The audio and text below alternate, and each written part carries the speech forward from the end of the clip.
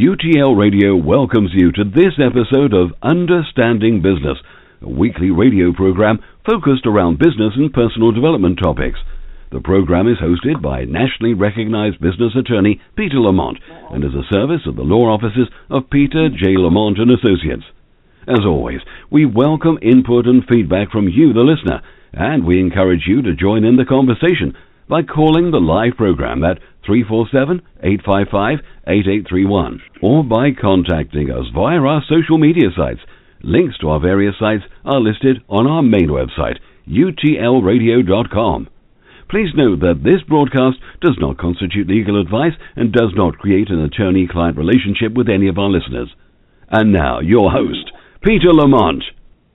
Well, welcome and thanks for joining us for this edition of Understanding Business. Today we've got a great show. We've got special guest Captain Lee Rossbach.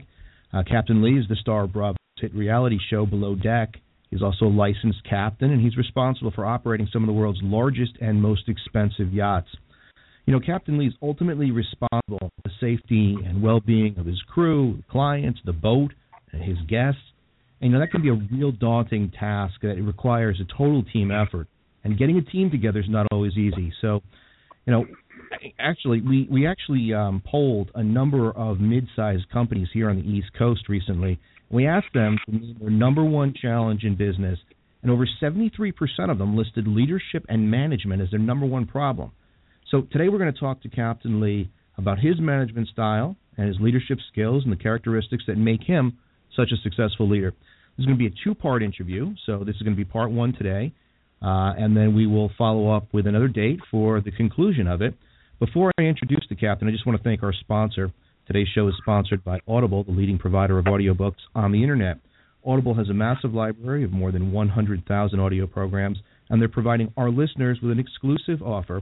Just head on over to audibletrial.com/UTL radio, and you can download a free audiobook. So the next time you charter the captain for your yachting adventure, you can take your free audiobook with you. I also want to remind you that your feedback is so important because it allows us to provide you with best guests, information, and content possible. So let us know what you think of today's show and our other programs by posting on our social media pages, including Facebook, Twitter, Google+, YouTube, or by emailing us directly at info@utlradio.com. Links to all our sites are found on the main page, utlradio.com. Captain Lee, thank you so much for being here today. I really appreciate you taking the time to share your leadership and management strategies with our listeners. The pleasure is all mine, Peter. I'm happy to be here. So for those of you out there who follow the show Below Deck, this Tuesday was the season finale. How did you think this season went? This season presented a whole host of different problems and issues, as it does just on a regular basis in yachting.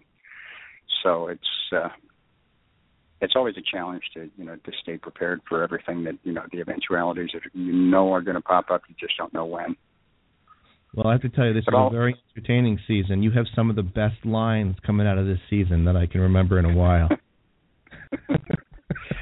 Yeah, I find myself getting pretty spontaneous sometimes, and I forget that there's actually cameras rolling, and sometimes I put my mouth in the gear before I realize that maybe I could have put that a better way. But, I like it because it's, so much of reality TV is scripted. This seems real. You seem like a real guy. You come across as being really genuine. Well, thanks for that, Peter. I make a concerted effort to try and keep it real because it's. I think it's important for the viewers to understand that we don't operate from a script. When the first set of feet hit the deck in the morning, that's when the cameras start rolling, and whatever happens, happens. Right. Let's talk a little bit about your life pre-yachting, because I think something that's interesting that most people don't know about is you didn't actually get your captain's license until you were in your mid-30s. So let's talk a little bit about what you did before yachting. Thank you. That's correct. I started out working for National Steel. I was in the supervisor capacity in the Central Maintenance Division, and gosh, I just felt that there was something a lot more out there than making that same walk into the steel mill for the next 30 years, and I just had a desire for more. And then I got into the restaurant business because I really enjoyed just, not entertaining, but I enjoyed, making people happy and having that satisfaction that you get from that. And then when, after spending, probably 10 or 12 years in the restaurant industry, the wife and I had probably 7 or 8 restaurants over the years. Some worked, some didn't. All of them were fun and experience. We moved down to the islands to open up a restaurant down there in the Turks and Caicos Islands, in the island of Providenciales, which most people refer to as Provo. And I took a delivery just for something to do to get out on the water. And I took a delivery. A friend of mine offered me the opportunity to go with him on a boat to deliver a sailboat down to the British Virgin Islands. And when I got back, I explained to the wife, I said, it's career change. I found out what I want to be when I grow up. Oh, that's not a bad office to have, is it? No, and I was fortunate enough to be able to make it happen. So I felt very, very blessed to have that opportunity and just have the stars line up just right to allow me the opportunity and to follow through with it. Right. Now, you started off as a supervisor and in the management realm. What kind of training did you have, management and leadership training? Did you have specific training or no? No, I didn't. But on my own, I decided I found it very difficult to talk to people. And a friend of mine told me about a Dale Carnegie course that I took. And I just really, really was impressed with it and enjoyed it. And I guess that kind of set the stage to move on and to try to continue to better myself. And so, you get into the restaurant management, that's a tough business to get into, restaurant management. How did you find that field? I didn't. Everyone seems to have this conception that the restaurant industry is so much tougher than other industries, and I really don't feel that way. I think that anybody that manages to be a success in whatever field they're in, they give up their weekends, they give up their holidays, they give up their family life, they sacrifice a lot. And I don't think the restaurant business is any different than that. I do think that a lot of times, especially in the restaurant business, because there's such slim margins, that some people don't realize that in order to make a profit, you don't have to shortchange your employees. You don't have to have that constant turnover that restaurants experience. And I think that leads to, personnel is what makes the restaurant business work. The personnel that you have, working with you. Very similar to what we have on the yachts. You can always charter any boat, but it's the crew that's going to make the difference. So you can go get a great burger at a million places, but it's the atmosphere and how the people that run the restaurant and operate the restaurant and are the face of the restaurant that will ultimately determine whether you're going to go back there or not. Now, when you were doing restaurant management, were you doing the hiring and firing and training of the staff? Absolutely. Myself and my wife. And so how did you approach that? I mean, here you're the figurative captain of the ship, and I've got tons of puns that I can go through, but I'm going to try to refrain. But you're the captain of the restaurant ship, right? And you've got all these people underneath you, and they need to respect you. How did you manage that? What was your approach? I mean, how did you go out and start interviewing and realizing, hey, this is a good person to keep. Let me try to, groom them and help them. How did that all come about in your mind? The first thing that I would do is we had a philosophy. We paid better than anybody else in our area, and not a lot, but enough to make a difference in a paycheck. We didn't work holidays. We weren't so greedy that we had to have, giving. We had to be open Thanksgiving. We weren't open Christmas Eve. We weren't open Christmas Day. We gave the help paid vacations. We gave the help health insurance. And did it come out of our pocket? Of course.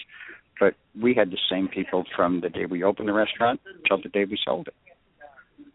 Oh, that's 90% of them. The restaurant, you said it earlier, the restaurant industry, the turnover is tremendous. So, oh, absolutely. Aside from giving people those benefits, which everybody loves, obviously, what do you think it was about you and managing your staff that made the difference, that made people want to stick around and stay with you? We try to make it fun. It's got to be fun. It can't be all work. We would do different things. The first thing I would do is I knew every position in the restaurant. I would go wait on tables. I would go back and wash dishes. I would go work on the line and run the saute station or run the grilled station or run the salad station. I would trim up the meat. I knew every position in the restaurant, and if somebody got behind me, just jumped in and you helped them out. And I think that went a long way in them realizing that, we're all in this together. I'm the boss, but nobody ever viewed me as such. And right. I think to take that posture is not a good thing. I think you work with people. They don't work for you. That's so interesting because this season on Below Deck, there was an episode with that slide. And I guess Kelly was injured or pretending to be injured, and you got out there and actually helped put the slide up yourself. And I thought that was really interesting to see from a leadership standpoint, that you're not above going in there and getting your hands dirty. Not at all. And I think that's how you earn respect, is you stand shoulder to shoulder with your crew, do what needs to be done, and if getting your hands dirty or going without sleep or whatever it takes, you need to prove to them that you're willing to step up to the plate and deal with it. Because you can't just walk in and demand respect, because that doesn't happen. You earn it or you don't get it. Right. So you think that by, kind of knowing what everybody else does, knowing what it takes, do you think that builds respect in your employees or your crew, that they say, hey, look, Captain's not above this, and so he's one of us. But then how do you maintain leadership and control where, you don't want people to think that you are one of them in the same sense? Does that make sense to you? Absolutely. And the way that I do it is I give the crew their own space. If you notice during the show, you don't see me out socializing with the crew.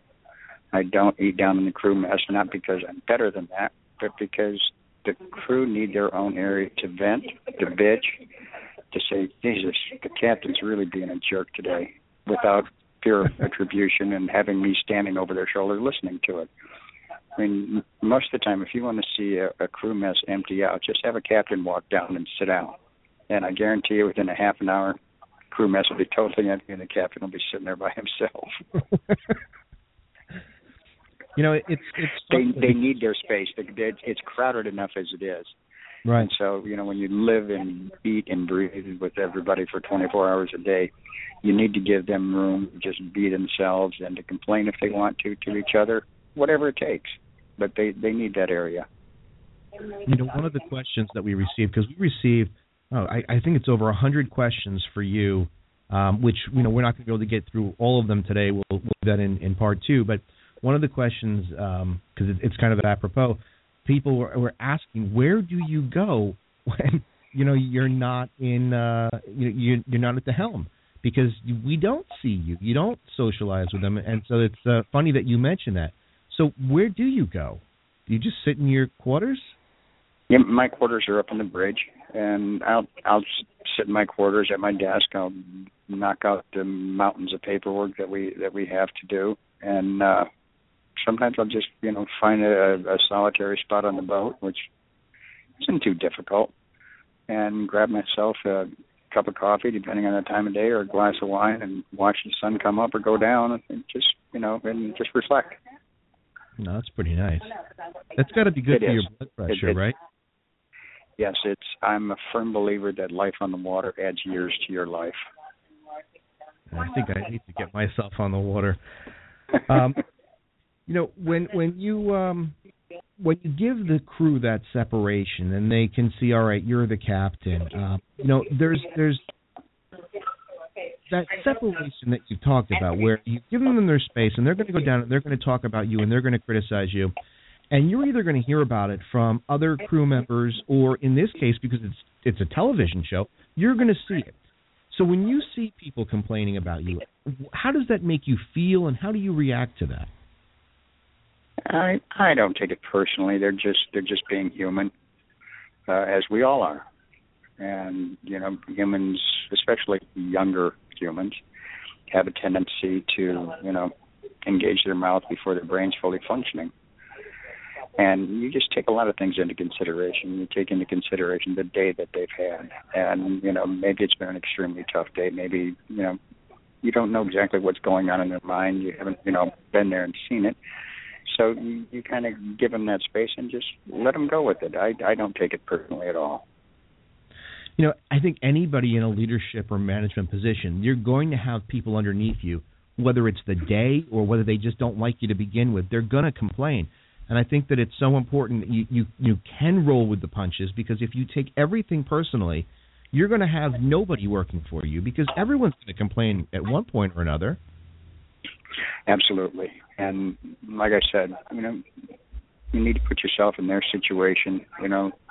Maybe they got online and got some bad news from home, or their dad's going through a surgery or something, and that you're totally unaware of, and it affected their performance and their personality at that moment in time. So if whenever possible, you need to cut them a little bit of slack and just roll with it. Now, you talked about younger people, and the crew is primarily made up of younger people. Do you change your management style when you're dealing with adults versus younger adults, or is it way all the time? I have a tendency to give younger adults a little more breathing room, so to speak. So just because of their inexperience, and they aren't aware of what they don't know yet. Right. Older people and more experienced people, I expect more out of them. You should have learned something from life's lessons. And if you didn't, we'll cut you a break, but up to a point. Right. Now, what's interesting about this season is that you had a cast member who didn't make it very far. He had, apparently not been 100% truthful on his resume and application, and that there's a ton of questions about that. So let's just go through that for a second. First of all, how do you get hired? I mean, you're a captain, but how do you get hired to captain these yachts? How does that work? I mean, from the network standpoint, or just normally speaking? Just normally. Normally, you'd go through an interview process with the boat owner or the management company. Once you get into really large boats, they'll have management companies that will handle. The headhunters will, seek you out and say, we've got this yacht, and here's the program that it's going through. Do you think you want us to put you forward for it? And you can take a general view of the overall program and say, yeah, I'd be willing to sit down and talk about it, and then the process moves on from there. They'll check your references. One of the first things, they'll check with insurance companies to see whether you've had any incidents or anything like that. And your past performance, go through your, background check, depending on the size of the vessel. And then you'll get down and maybe have a face-to-face with the owner. Sometimes it happens, sometimes it doesn't. But you'll definitely have a face-to-face with the management company, and they'll make their recommendation, and you sit and wait and find out if you made the cut. And then so ultimately your contract is either with the owner or the management company. So that's where you're getting paid, right? Yes. Mm-hmm. Now, who goes and hires the crew? Not on the television, but in regular life, when you go and you're going to accept a charter, who hires the crew? That would be me. I will go through the interview process, and then it will be subject to approval from the management company or from the owner. But generally speaking, the owner will give you the responsibility and trust your judgment. If he trusts you with this $30 or $40 million yacht, then he has to have some faith that you're going to hire the people that are going to take care of his interests in a proper fashion. So you have so many components to your job that I don't think people understand, because it's more than just piloting a yacht. I mean, you've got human resources responsibilities, management, leadership, crisis management. You've got a lot of hats that you have to wear. Yeah, having the boat, piloting the yacht is the fun part, and we don't get to do that enough. The rest of the stuff is where it just really can get intense, and you deal with so many personalities, you deal with so many different cultures. That, from when you run with an international crew, you may be dealing with a Russian engineer, a French chef, and it just goes all the way down the line. Right. And you have to somehow get all of these people under one roof, so to speak, and all on the same page, and all pulling together for a common cause. Now, do you ever stick with the same crew or portions of the same crew? Do you have a go-to crew, or is it new for every job that you're hired for? I have crew that I'll take with me. Usually when I get on a boat, I like to start out fresh and go with people that I know that I can depend on, because trust is a huge, huge factor out at sea. And I have to know that, when we're doing a crossing or something and we're running 24 hours a day for the next 2 weeks, that, that the watches are going to be covered properly, that the engineering responsibilities are going to be covered properly. Right. And so I like to go with people that I know, and then there's a few people in my Rolodex that I've worked with in the past. I trust them explicitly, and they know my management style, and they like it. And so when I give them a call and I say, here's the program I've got going right now, can you drop what you're doing and come? And I have pretty good success with that. Now, do you do your own background checks on some of these people? Let's say it's a new hire, somebody you haven't worked with before. Do you do background checks and screenings and all that stuff for these new guys and girls? Yeah, we'll go through drug testing, background checks, and usually what I'll do is I'll bring them on board as a day worker, temporary help, and just to observe them, see how they get along with the crew, see how they fit with the program, see if they're, if they're conscientious, if they're hardworking. Work ethic is huge for me. I'm not a big fan of, an entitlement type attitude. Right. Now, would you look at somebody new that you've never worked with before and say, well, listen, you might not have all of the top level skills, but you've got such a good work ethic that I'm going to take a shot with you because I can teach you the skills? Absolutely. If somebody has reasonable intelligence, you can teach them anything, I think. It's that work ethic, and it's the attitude that, to me, is the ultimate importance. Somebody can be the most skilled first officer in the world, and if they don't have the proper attitude and they don't have the work ethic, it's in my realm, it's not going to work for me. Now, on the show, how does that come about? Because it doesn't seem to me like you've picked these people. It seems to me like they've been cast for the show. So how did that come about, when you got these crews for the seasons? Yeah, that's what makes it interesting. I will get the first time I actually lay eyes on the crew is when they're walking down the dock and we're ready to board the boat. So I'll get resumes, but I don't have any say as to who comes, who goes, unless it boils down to a matter of safety. Now, and the network has been very, very good about that. As far as, it's my call. They understand it. They get it. And they've been extremely cooperative with that. Bravo's just been great. So, I think it's really important because, right, safety is one of the primary concerns. And so to know that you've got that network support and that they're there, and if you say, look, this person is not working, they're going to have it back, that's a real nice thing to know. Yeah, they support me. They stand behind me 100%. So it's a great comfort. Now, when you see these people walking down the docks, what goes through your mind? Are you like, oh my God, look at this guy, or like, some of these people that come down the docks and they're all dressed up, like the Chief Stewart. What goes through your mind? I try to keep it a blank easel. I try not to prejudge because I've been proven wrong so many times in the past that I've just learned that you can't go there. You just can't. And you're just setting yourself up for for bad things to happen. Things would go pear-shaped really quick if you just start prejudging people. So I take it as it comes. The only time I was really, really surprised was when I saw Kate, our Chief Stew, walking down the dock, because I totally missed her. She had already walked by me, and I had my earpiece in, and one of the producers got on the radio, and he goes, "Lee, what are you doing?" And they're like, "What do you mean, what am I doing?" I said, "I'm waiting for my Chief Stew." He said, "She just walked by you." And I whipped my head around and I looked, and so there you have it. And she was dressed to the nines. She looked great, but she looked like she was the chartered guest and not the Chief Stew. So right.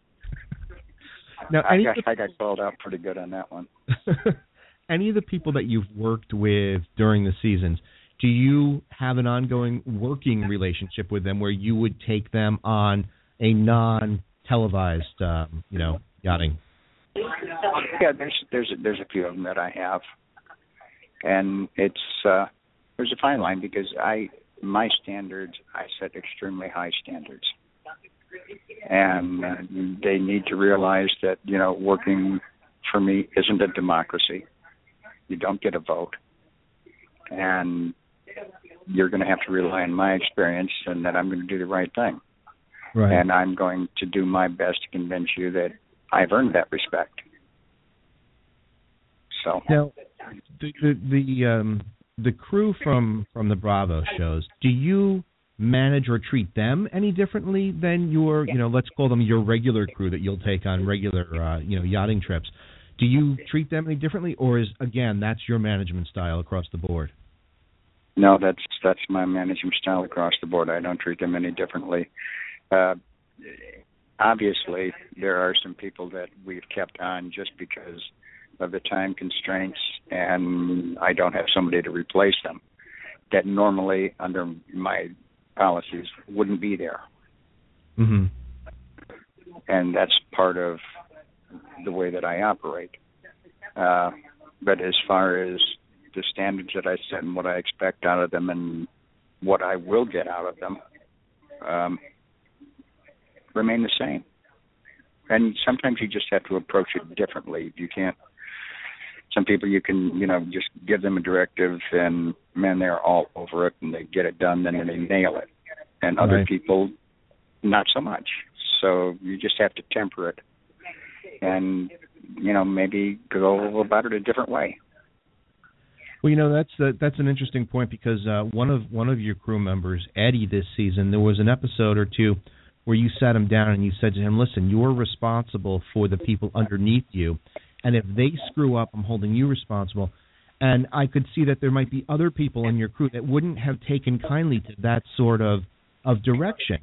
So are you able to say, hey, this guy I can talk this way to, and this person maybe I've got to dial it back a bit? Does that go through your mind? Absolutely. Some people you can have a blunt, frank, honest conversation with, and they can deal with it. They can handle it. And other people you could try and have that same conversation with, and they'd come apart like a cheap suit. So you have to approach them differently, and maybe with a little kinder approach, and not so frank and not so honest, because some people can't handle the honest truth. Just delivered hardcore. Eddie, fortunately, and I respect him a great deal, is one of those people that I can sit down with Eddie and go, "Eddie, here's how it is. You're getting taken advantage of here. You need to step up to the plate, and here's what I need you to do." And Eddie will just look at it with an open mind and take the appropriate action. The one thing, and I know you have to run because you're traveling, the one thing I just want to ask you before we go, and then we'll, schedule part 2, and then we can finish this up, because I think it's a really great interview. You've got a lot of information to give. The one thing that I see is that you really sort of command respect from people in your demeanor and your attitude. And when you're talking to somebody, there's no hesitation or lack of confidence in your delivery. Are you always confident in what you're doing? Do you have to put on an act sometimes? How does that work for you? I think the confidence comes from having been there and having done it and achieving some success with it. It hasn't always been that way, and sometimes I think you just have to work through it and just put your head down and keep going. If you honestly believe in what you're doing and you believe it's the right time. Right. Well, Captain. So as far as faking it, not exactly faking it, but maybe being a little, intrepid about it, not quite so sure. Mm-hmm. But in the end what you're trying to accomplish, and so you just put the blinders on and go. Well, I have to tell you that when you see you on the program, I mean, there is no hesitation, and I think that a lot of the comments that we received from some of the people asking questions was, how is he so confident? How does he constantly stay so level-headed? So, I think that you come across as an absolute leader. I know you have to go because you are traveling today. What we'll do is we will set up part 2 of this interview, and then we can conclude and we can get to some of those questions if that's all right with you. Outstanding. I'm looking forward to it. This has really been a pleasure for me. Captain, thank you so much for being on and for taking the time. It would have been very easy for you to say you couldn't do it today because of the travel that popped up. So I really do appreciate you taking the time and calling in, and I look forward to finishing this interview with you. Thanks so much, Peter. I've enjoyed it. All right. Have a safe trip. We'll talk to you soon. Thank you. Bye-bye. All right. Bye-bye. So Captain Lee, really, so much we can learn from him, and a really nice guy. And I think that's so important because a lot of the people that are out there in today's world, especially those people who are on TV, you want to learn from them because they have such value, but they're so either arrogant or obnoxious that it becomes very difficult for you to actually sit down and get past that exterior. So it's so nice to have someone like Captain Lee who is, just a nice guy, yet he's able to command this respect. He's able to handle these multi-million-dollar, we're not talking about $1 million yacht. We're talking about $20, $30 million yacht, and he's managing the crew. And what we don't see on the show is all that behind the scenes where when it's a regular yacht and he's hiring a crew, he is actually doing the hiring. So it is really something that's fascinating. And we can take a lot from this because, as I mentioned at the top of the show, the poll that we conducted of these mid-sized companies here on the East Coast, 73% listed management and leadership as their number one problem. That's a pretty huge number when, you're looking at the number one complaint or issue. And I think that to understand leadership, to understand management is something that we overlook. There's thousands of books out there about management and leadership and, all these things that you can look at. But I think the key is something that Captain Lee said. I asked him what sort of formal management training he had, and his answer was none, really. But what I did do is I went to a course, and I found it very helpful. And then I applied what I learned in that course to what I was doing. And that, I think, is the missing key, the missing link, if you will, for so many people. You go out and you read thousands of books, and you understand management, and then you never apply any of it. So you've got this wealth of knowledge, and you never apply any of it.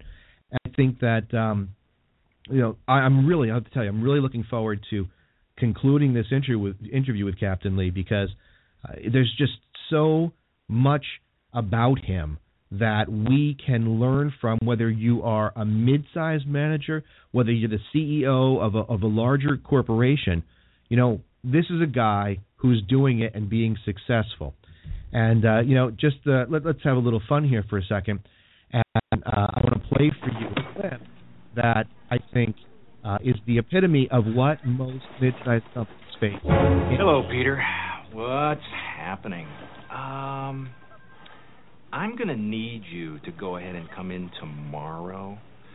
So if you could be here around 9, that would be great. Okay? Oh, and I almost forgot. I'm also going to need you to go ahead and come in on Sunday, too. Okay? We lost some people this week, and we need to sort of play catch-up. Thanks. I think that obviously is a clip from the movie Office Space, which, by the way, is a very, very funny movie. But I think that's what most management style is like. And, it's funny and you watch it, but it's funny. The movie's funny because it's true, right? You've got your workers, your worker bees, as management refers to them, and you've got a guy who is not looking out for you. He's looking out for himself, and he's the manager, and he's the leader, but he doesn't exhibit any leadership skills. And you sort of juxtapose that with what Captain Lee was talking about today.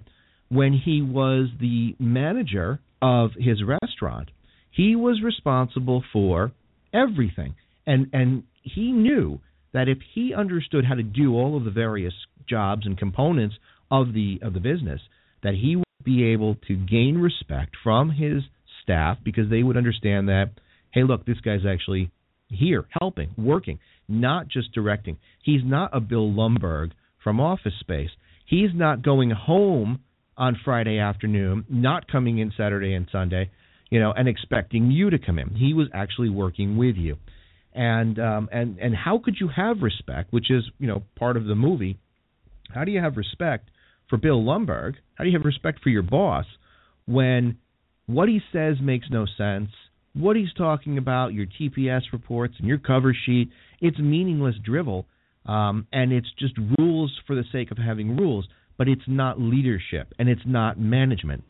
Peter Drucker, who is very famous, and obviously if you Google him, if you don't know him, management consultant, and he was quoted a while ago as saying, management is doing things right, and leadership is doing the right things. And I think that's really a great quote. I think if you're interested in learning more about Peter Drucker, just search him up and see what he was doing and what his organization has carried on doing. But it's really important to understand the difference between management and leadership. Either way, either management or leadership, it requires you to have certain characteristics, but those characteristics must include some of the things that Captain Lee was talking about today. Compassion, intelligence, a willingness to sort of take risks on people, to kind of bet on people, knowing that maybe they don't have all of the skills that you need, but they've got the right winning attitude, and you can teach them the skills, but you can't teach somebody a winning attitude. So you need to have these characteristics and qualities. He also talked a bit about confidence and not being afraid to, have a vision, a way that he wants things done, and then saying, listen, you've got to just do it. You've got to do it my way. And I think that where, we hear that saying, my way or the highway, and you think, oh, my God, what a jerk. I think that Captain Lee is saying it my way or the highway, but people respect it because of all of the other things that he does. He gets his hands dirty. He gets in there and helps.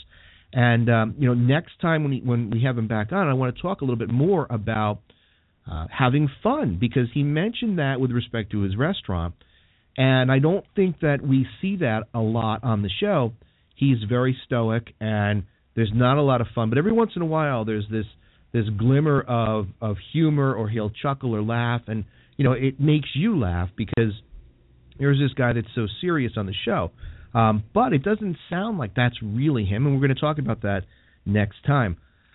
What I want to do for the remainder of today's show is I just want to talk briefly about leadership, and I want to go through an article that was written by Ronald Riggio, Ph.D., and he's a professor of leadership and organizational psychology at Claremont McKenna College. He wrote an article called What 100 Years of Research Shows About Effective Leadership. And it's, a whole article that talks about, well, what do we really know about leadership? And I just want to go through some of the points that he makes in the article and talk about it briefly, because I think it's very apropos to what we talked about today with Captain Lee. So first, there's that question, right? The chicken or the egg question. Are leaders born or made? And in his opinion, in Dr. Riggio's opinion, they're both, but he believes that they're more made than born.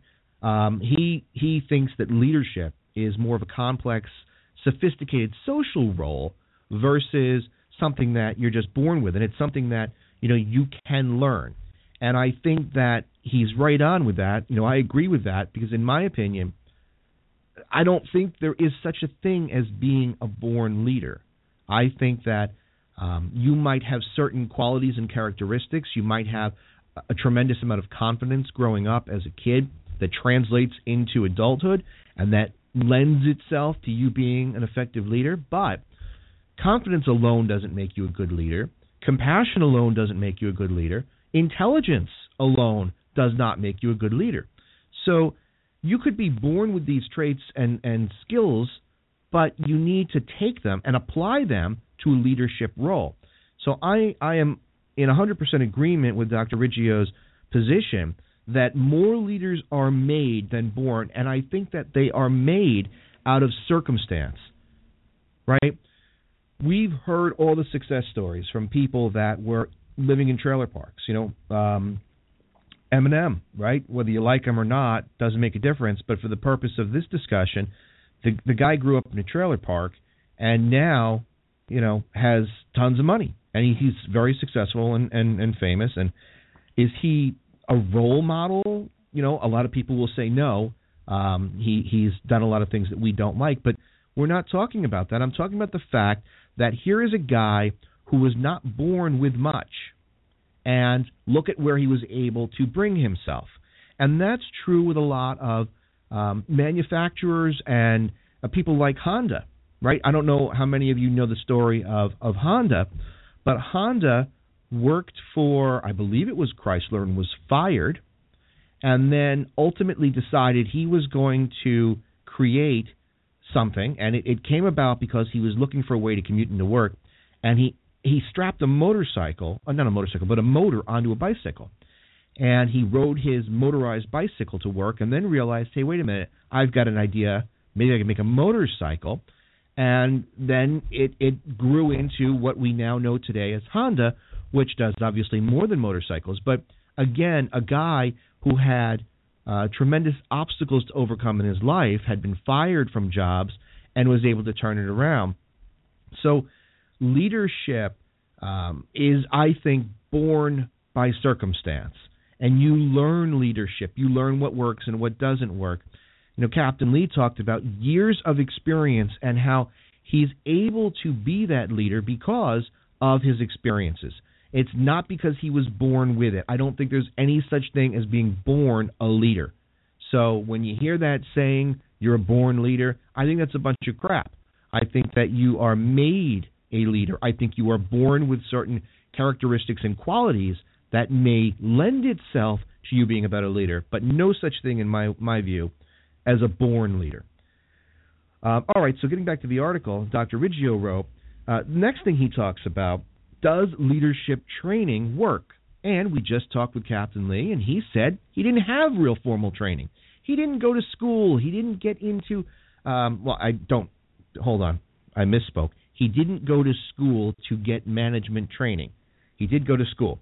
But he didn't go for management training. He went to these other courses, and so it's not something where he spent 4 years educating himself on management and leadership, right? His training consisted, from what he said, of a course that he went to, and he liked it and started to implement what he learned. But according to Dr. Riggio's article, does leadership training work? And his position is only sometimes. There are certain things that can trigger events that can lead to substantial improvement in leadership ability.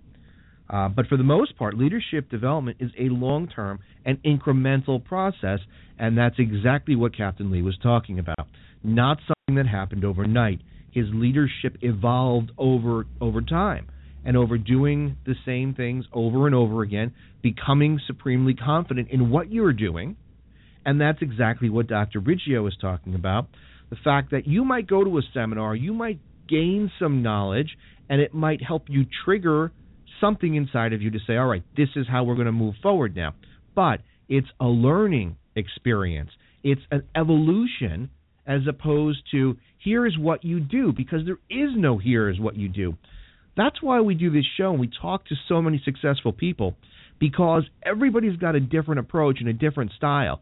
And what I want you, the listener, to take from this is, well, what can I take from this interview? What can I glean from this conversation that Peter had with, Captain Lee or any of the guests that we've had?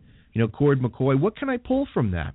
And the answer is, well, you've got to listen to the interview and see what little snippet might create that spark in you that helps you, evolve into a better business person, a better person, or a better leader.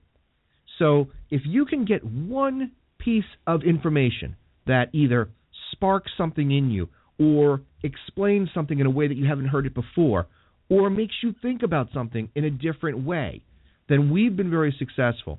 And that's what we're trying to do. I want to present people who have success so that we can learn from their success, right? Why recreate the wheel? Why start from scratch? Let's go to the people that know what they're doing. Let's look at what they're doing. Let's talk to them and figure out how we can apply what they've done in their lives to ours. And not everything works because there's no manual on leadership. All there is what we can pull from people. So I think that's a really critical point, and that's what this show, the Understanding Business Show, is about. What can we take from Captain Lee? This isn't a show about how can you be a better boat captain. This is a show about leadership. And that's really important for you to understand. So getting back to the question posed by Dr. Riggio, does leadership training work? He says sometimes. I agree with that 100%, because sometimes something will spark you. Sometimes you'll hear something that'll make you change your focus or direction. But you cannot go to a class and learn how to be a leader, right? Could you imagine how much money these schools would make? Come in, you pay $25,000, you come in a follower, you leave a leader, like the production line where you go in and you're a sheep and then you come out and you're the shepherd. So it doesn't happen, right? And anybody that tells you that their course will do that is lying to you. So what they're doing is leading you away from your money. Okay? There's no such thing as a course that's going to teach you to be a leader. There are courses that can help you develop skills, but not going to teach you to be a leader. So take what you can from these interviews and these discussions and other discussions that you can find in other books and other information, but don't look for that holy grail where this is it, because you need to adapt and change. You need to be able to look at a situation. You need to say, this is my management or leadership style. But even Captain Lee talked about the fact that with younger adults, he's going to have the same style, but maybe take a slightly different approach. Maybe with certain people, he can talk in a way that others might be offended by. And he's cognizant of that, so he'll make those changes, not to his leadership style, not to his management style, but to his approach when dealing with a particular person. All right, so third, Dr. Riggio says, are there certain elements that all or most great leaders share? And he lists some of the things that we think of when we think of an effective leader. Effective leaders tend to be inspirational, visionary, and serve as a positive role model for their followers. But the very best leaders also care sincerely about their followers, their well-being, and their personal development. He continues and says, great leaders also empower followers and encourage them to be creative and to take initiative. Now that's important because Captain Lee talked about restaurant, and he tried to give them the best he could with respect to salary and benefits and that sort of thing, and it's the best that he could. What he didn't say is, I was paying the best of any restaurant in the world or on the island. He didn't say, I was providing the absolute best insurance coverage. What he said is, he was providing the best that he could, and that his staff appreciated that. But it was more than that, because how many times have you worked at a job where you've had a great benefit package or a great salary, and you can't wait till 5 o'clock comes because you cannot stand your boss or your supervisor, and you make that decision, right, where you say, I can't take it anymore. Yes, I'm leaving something good. Yes, I'm turning down a salary, and I'm going to have to go find another job, but I can't stand this guy so much, right? It's Bill Lumbergh, your worst nightmare. So regardless of what Bill Lumbergh's company is going to give you in a benefits package, if you're not the person that can sit back passively and say, yes, Bill, I'll be in on Saturday and Sunday, well, you're not going to be happy there. I don't care what he's giving you, right? He can give you a red swing line stapler, and you're still not going to stay. You've got to see the movie to understand that. But anyway, so these elements that all great leaders share, I think we forget about those that are more of emotional qualities, right? The compassion, the desire for their staff to engage or to have some personal development. You know, Captain Lee talked about having fun, letting the staff have fun. So all these things are really, really vital components to great leaders. We often hear only the more, let's just call it quote-unquote manly or type A type qualities of a leader. Assertive and confident and, so on and so forth. But we don't look at the full picture. We don't see the full rounded ball of leadership. We're only seeing half that sphere. And when you get to the bottom end of it and you're looking at the whole picture and you see that good leaders are compassionate, good leaders care, good leaders want to teach and impart their knowledge on others because they know that, yes, it will benefit them, but it's also going to make their staff and their employees better at what they do. And they're willing to give that knowledge. They're willing to give that information, not simply because it's going to put more dollars in their wallet. But, in today's world, I could ask you guys out there, how many of you work for a boss or a supervisor that really cares? How many of you can say that your boss or supervisor is a great leader or a great manager? How many of you out there want to do your best because you know your boss or supervisor cares about you? How many of you out there just go to make your paycheck, get your paycheck every Friday or every other Friday, and go home and not think about work on the weekend? Right? And I think that the overwhelming majority of today's workforce goes to work for a paycheck. They would do whatever they could to avoid having to do any extra work. Why? Because they hate the work, or do they hate the leadership? Do they hate the management? Because I know that, in my experience, when you treat people the right way and you sort of show them your vision, they want to help, and it makes such a tremendous and positive team that you can overcome obstacles that you didn't think were possible before. So, that quality, that secondary quality, let's call it, the emotional quality to being a leader is overlooked, and it needs to be addressed. And that's, when we talk to Captain Lee again, we're going to get more into that element of his leadership style. But it's very important to understand that. And also, great leaders empower followers and encourage them to be creative. And that is also important. You've got to give people some freedom. You've got to give them some responsibility. You've got to give them that support to know that, hey, listen, you're going to do this on your own because I believe in you. I'm here to help you, but I believe in you. I know you can do this. And I think that that's an important, element, because you cannot be a successful leader if you are a micromanager. Not going to happen. Right? Micromanagers are the antithesis of leaders. They've got to have their hand in everything. They've got to stand over your shoulder and watch everything you're doing because they want it done exactly the way they want it done. Now, that's not to say that there shouldn't be rules. Captain Lee's got rules. These are my rules, and this is what you're going to do. But he also empowers people. He gives them the ability to go out and make suggestions and do things, that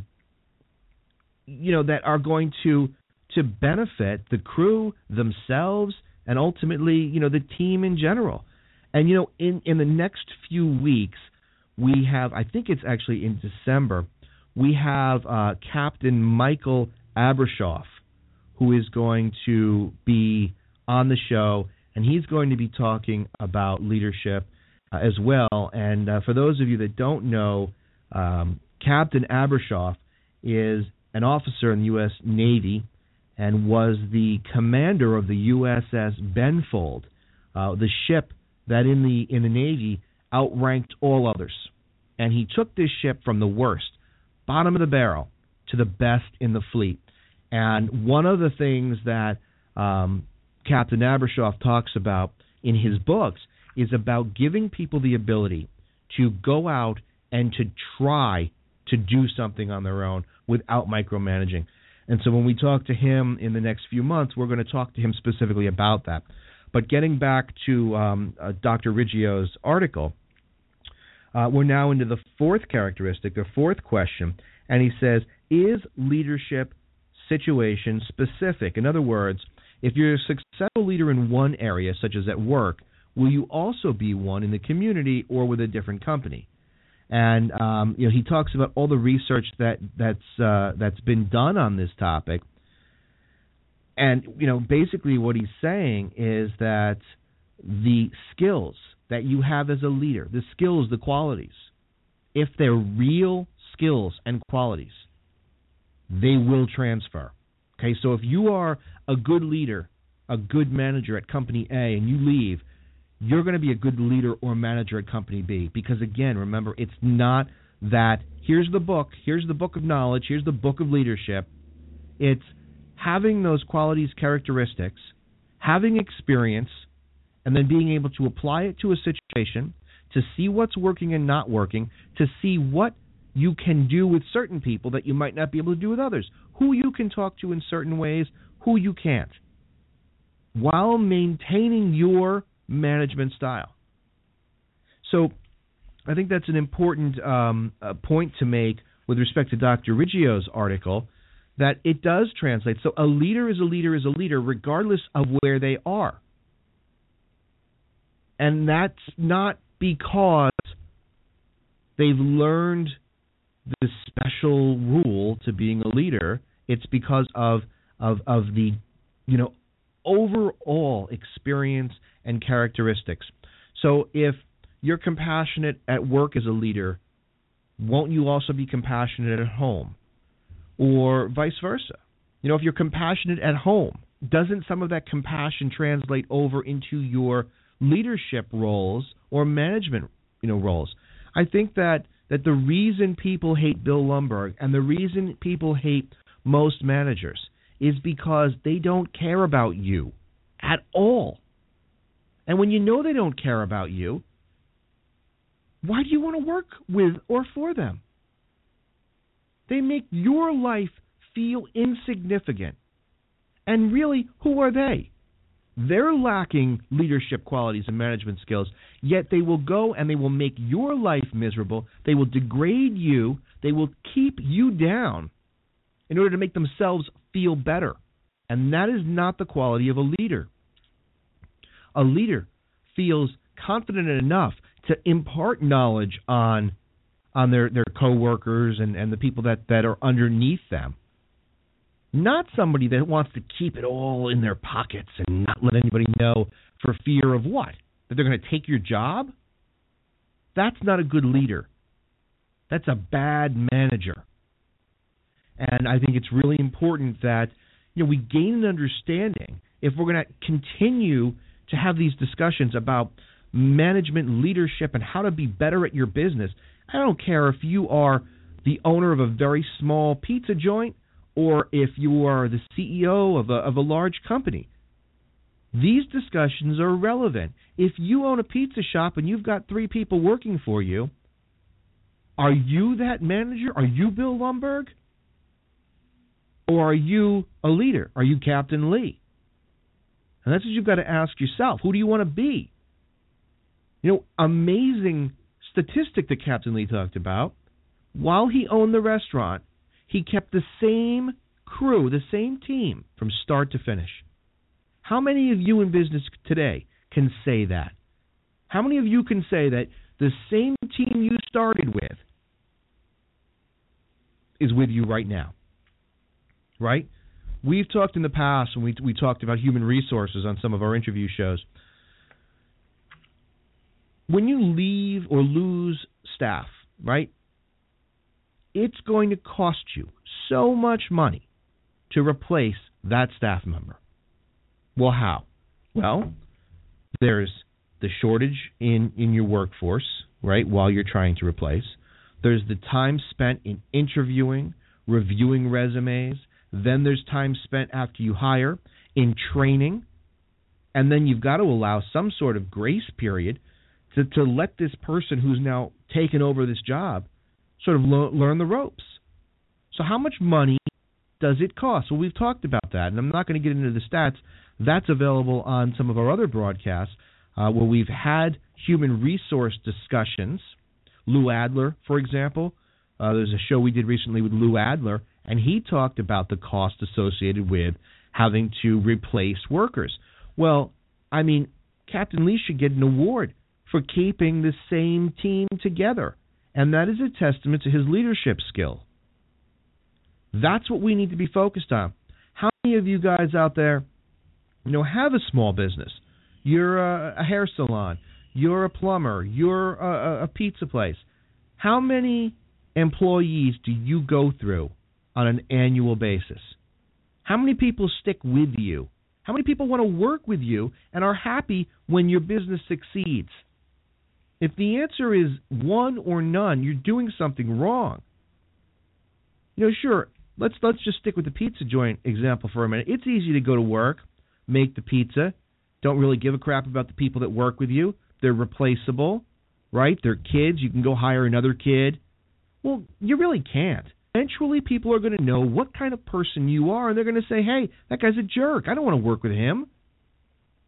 So, while it might work for you in the short term, is it going to bring you ongoing success in your business? I don't think so.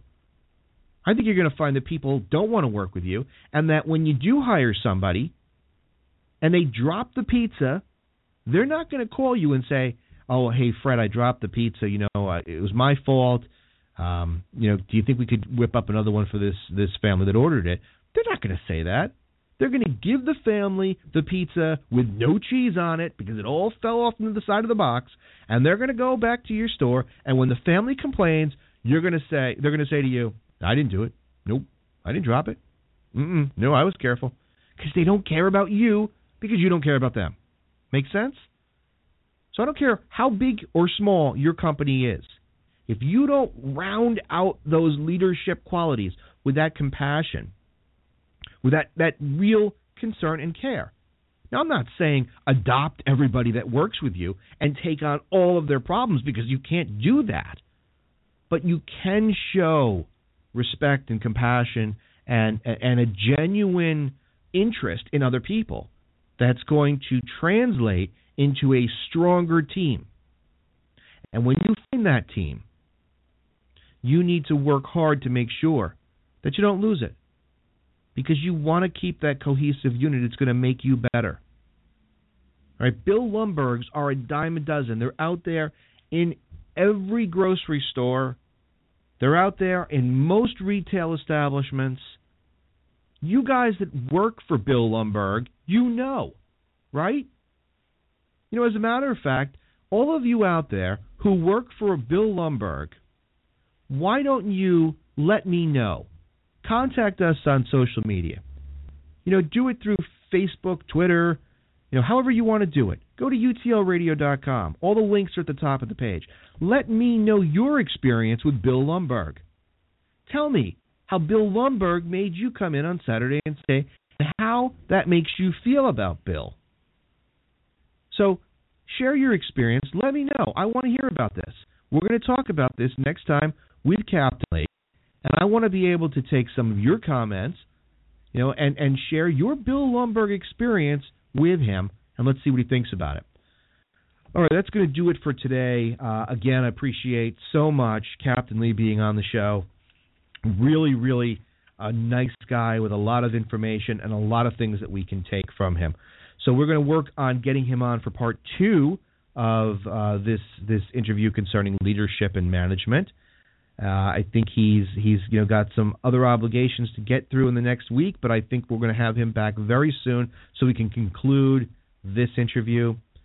Also, I want to remind everybody again how critical your feedback is. Don't be afraid to engage us in social media. We're out there. We put ourselves out there because we want you to interact. I want to know what you think about things. It allows us to do shows like this, to get great guests on, and then to be able to give you information that's going to help you in your business and personal life. But if you guys don't interact, I'm going to just give you what I think you want. I'm not going to give you what you need. So, please go ahead and continue to engage. All of those who have engaged, I want to thank you sincerely for taking the time to listen to this show live, to download this show at a later date, and to comment, because your comments don't go unnoticed. They're appreciated, and it helps us shape the future shows. And, continue to get out there and contact us, because we're really, really learning from you guys, and hopefully you'll see over time these shows are giving you the information that you need. So I want to thank all of you, all of those people who submitted questions for Captain Lee this week. I've tried to work some of them into the discussion with him, but we're going to have him back on, and I'm going to try to get through your questions. In the meantime, if you have additional questions for Captain Lee, if for some reason you were unable to get your question in before today's show, you've got extra time. You've got an extension. So go out there and get your questions in, and we'll compile them all, and we'll talk to him hopefully in the next few weeks. We'll get him back on. So that'll do it.